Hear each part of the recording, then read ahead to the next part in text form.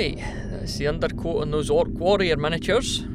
What'll I do whilst awaiting them drying? Suppose I could check the news back home.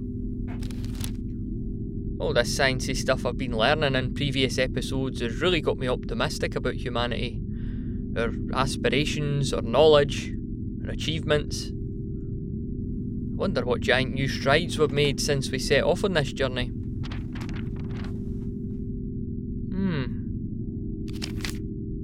Oh no. Oh dear.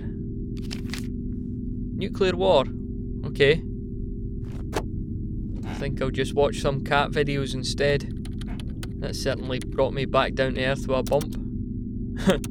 Back down to earth. Get it? Anyone? Anyone? What was that?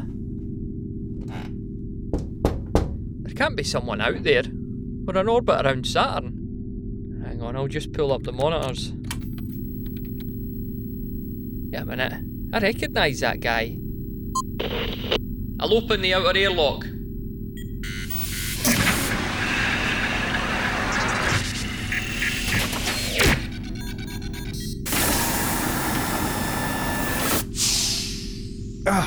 Blimey, you guys don't hang around, do you? You left me behind. David Alt, voice actor and astrophysicist. What are you doing here? And how did you get here? Excellent questions. So, this is the tardigrade, is it? You've redecorated. Don't like it. what? So where is everyone? I want to get stuck in with all the travelling, the exploring and the explaining. There's so much amazing stuff to see out here. Well, Sarah will be occupied with flying the ship, and Colin's on the shuttle. It's still accelerating up towards the speed of light. Apparently he's whiling away the time working on a new app. He says it helps people automate their podcast editing. Oh, that sounds good. What's it called? It's called Alitu, and you can find it at alitu.com. Is that ALITU.com? That's exactly it, aye. Oh, it's almost as if that was scripted. Right, I'll check that out. But back to this episode, it sounds like you need the help of a handsome and talented podcaster, presenter and space enthusiast. I suppose I do, aye. Do you know any? Well, you can't just expect new presenters to follow you halfway across the solar system and knock on your window. You mean you want to join the crew? No, I just came to deliver a line about a new podcasting app. Really? Seems like quite a tortuous setup just for that. Tell you what, I'll stick around for a while, recharge the old batteries, help out with some episodes and see how we go. I'll need to make some repairs myself, thanks to getting caught in a relativistic slipstream. How did you get here? A better question might be, where are we going from here? No, I quite like mine. Matthew, my good friend, I've been planning my whole life for this moment. Pull up that intro music bed that you use, and I'll tell the listener about the journey we're going on in this episode. Right, okay. Here you go. Welcome to Hostile Worlds, the podcast that puts the science and drama into science-based audio drama educational show. In this episode, as we watch the shuttle building up speed, I'll be looking at the distances involved in just getting around our solar system, relatively speaking.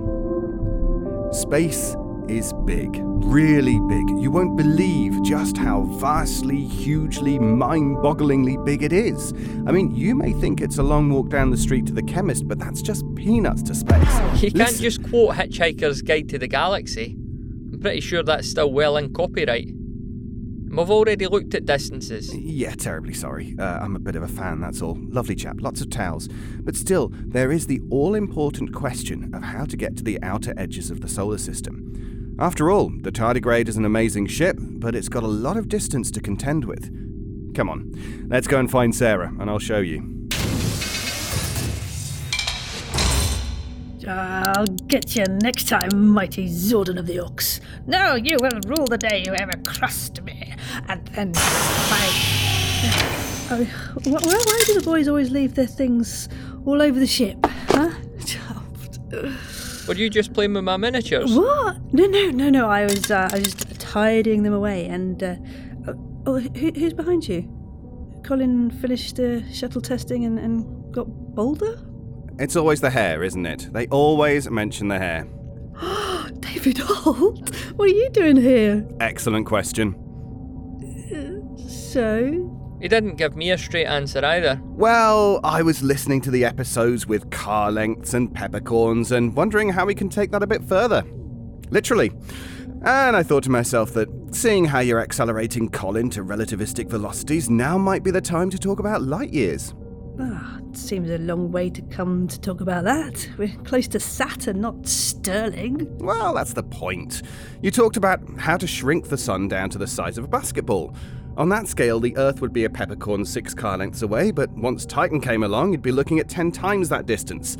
And this is where using light becomes a useful yardstick. After all, at relativistic speeds, like Colin's travelling, the idea of length goes a little bit loopy. What do you mean by that? I mean, everything looks the same length for me. Ah, yes, but that's where a frizzy-haired Austrian says otherwise. Einstein again, eh? You know what? I'll let you two discuss the physics. I'm going to get back to monitoring the shuttle's progress. Aye, Captain. Yep. Oh, yeah. See you, Matthew. Yeah, it's Einstein. So there's something called the frame of reference, which makes a big difference when you're travelling at speed. So let's just say, for the sake of argument, that you're driving along the M1 at 70 miles an hour. Aye, or 2 lorries are travelling along the M8.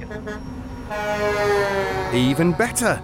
So on a dual carriageway where there are 2 lanes, we've all been stuck behind one lorry, or truck for our American listeners, trying to overtake another. Each one is limited to 60 miles an hour, give or take, but one can make it to 61 miles an hour and has decided that he's going to get past the other. Oh, there's nothing worse than sitting in the queue watching it inching past the other one. Exactly. But he's only got to get past the other, and he's travelling at 61 miles an hour. So shouldn't that happen really quickly? After all, 61 miles an hour is very quick. But the other one's going at 60. So, the overall effect is that the one is creeping past the other at 1 mile an hour, not 61. For the slower lorry, he's standing still, the world is zooming past in the other direction at 60 miles an hour, and there's a lorry coming past at 1 mile an hour. For the faster lorry, he's standing still, the slower lorry is reversing at 1 mile an hour next to him, and the world is zipping by at 61. For someone parked in a lay-by, 2 lorries just sped by with a queue of frustrated traffic trailing behind them. Wait, so you're saying that however fast you're travelling, you think that you're standing still? Pretty much. After all, you've never slid off the surface of the Earth, have you? There may have been a few nights. Yeah, but not at 900 miles an hour, though. Well, no. But you know that the Earth rotates, don't you? Yes. So, if you're on the equator, you travel 40,000 kilometers each day. That's the circumference of the Earth as it spins once on its axis. You do this in 24 hours, near enough. Well, near enough. I thought a day was 24 hours exactly. Well, again, this depends on your frame of reference, really. Anyway, 40,000 kilometers, 24 hours, means at the equator you're travelling at 1,700 kilometers an hour, or 1,040 miles an hour. But you don't notice it, because everything else is travelling at the same speed around you. Yes, sounds like a good way to avoid a speeding ticket, if you ask me. Yeah, I wasn't travelling at 90, officer. I was going 1,000 in the other direction, right? Well, yeah, but that's only if you're thinking of things on the Earth. Every day, after all, the Earth is moving at 67,000 miles an hour around the Sun, and 514,000 miles an hour around the centre of the galaxy. But we don't notice it ourselves, because on the Earth, everything else is going at the same speed, and so it's travelling with you. Well, okay, but how does that explain anything with light and distances? Well, it turns out that light is a really useful way to measure things. For 161 years, there was a metal bar that was precisely a metre long that everything else was measured against. Nowadays, we define a metre as the distance light travels in 299,792,458th of a second. Whoa, that sounds suspiciously like... The speed of light, yes. We define length by the speed of light, because the speed of light in a vacuum doesn't change. Observed length does. So a meter isn't a meter if it's going too fast? Yes. Yeah? So does that mean that if I'm going really fast, the speed camera won't catch me? Absolutely, yes. But you would have to be going really, really, really fast to pull that one off.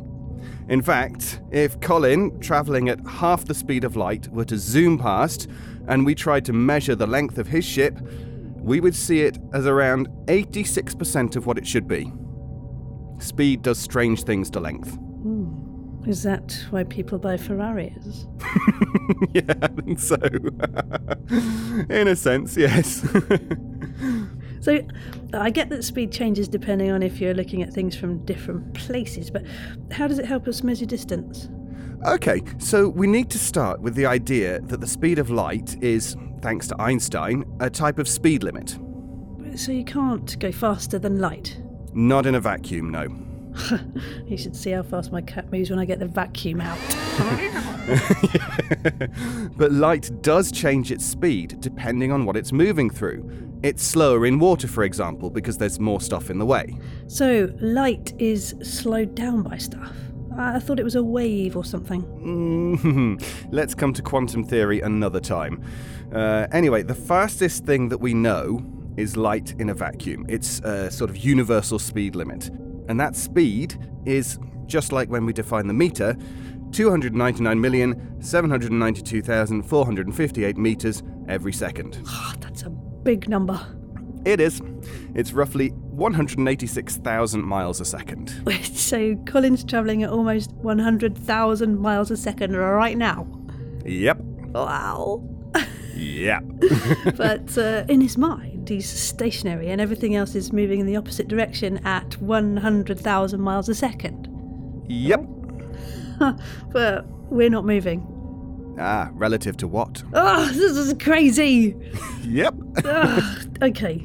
So we can call 186,000 miles a light second. So it's the distance light travels in a second. Light years, that's what they are.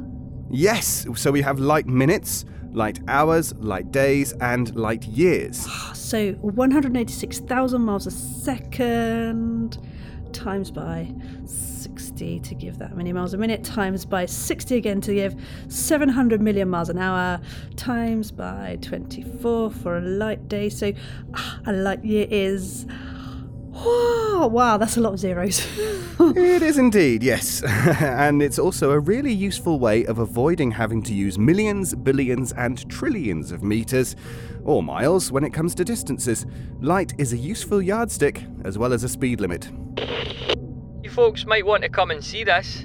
There's some of the other moons of Saturn coming round on the monitors. I've been wanting to take a look at the ice geysers on Enceladus. We're on our way.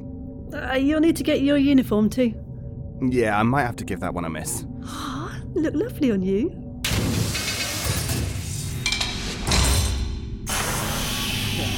And so that's why he ended up as a penguin.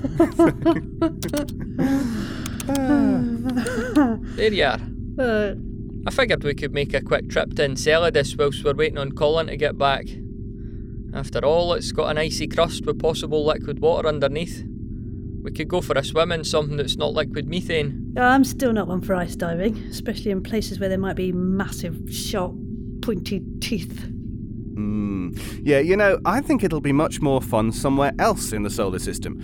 After all, Enceladus isn't what's programmed into the flight controls. What do you mean? Hang on, why are we heading for Venus? We are? However did that happen? But hang on, that's going to take forever though, isn't it? I mean, Venus is closer to the Sun than the Earth is. Yes, but because we're all orbiting, now's a good time to go. It's on the same side of the Sun as Saturn is at the moment.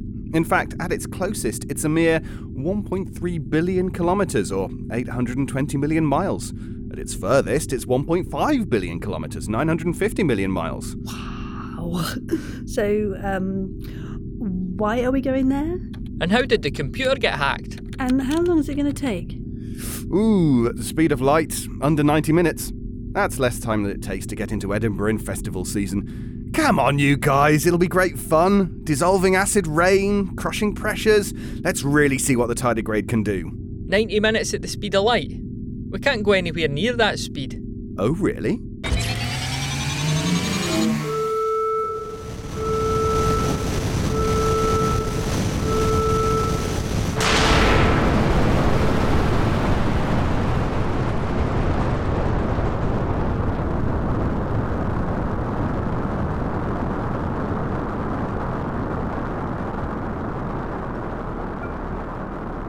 This was Hostile Worlds, a podcast created and presented by the podcast host.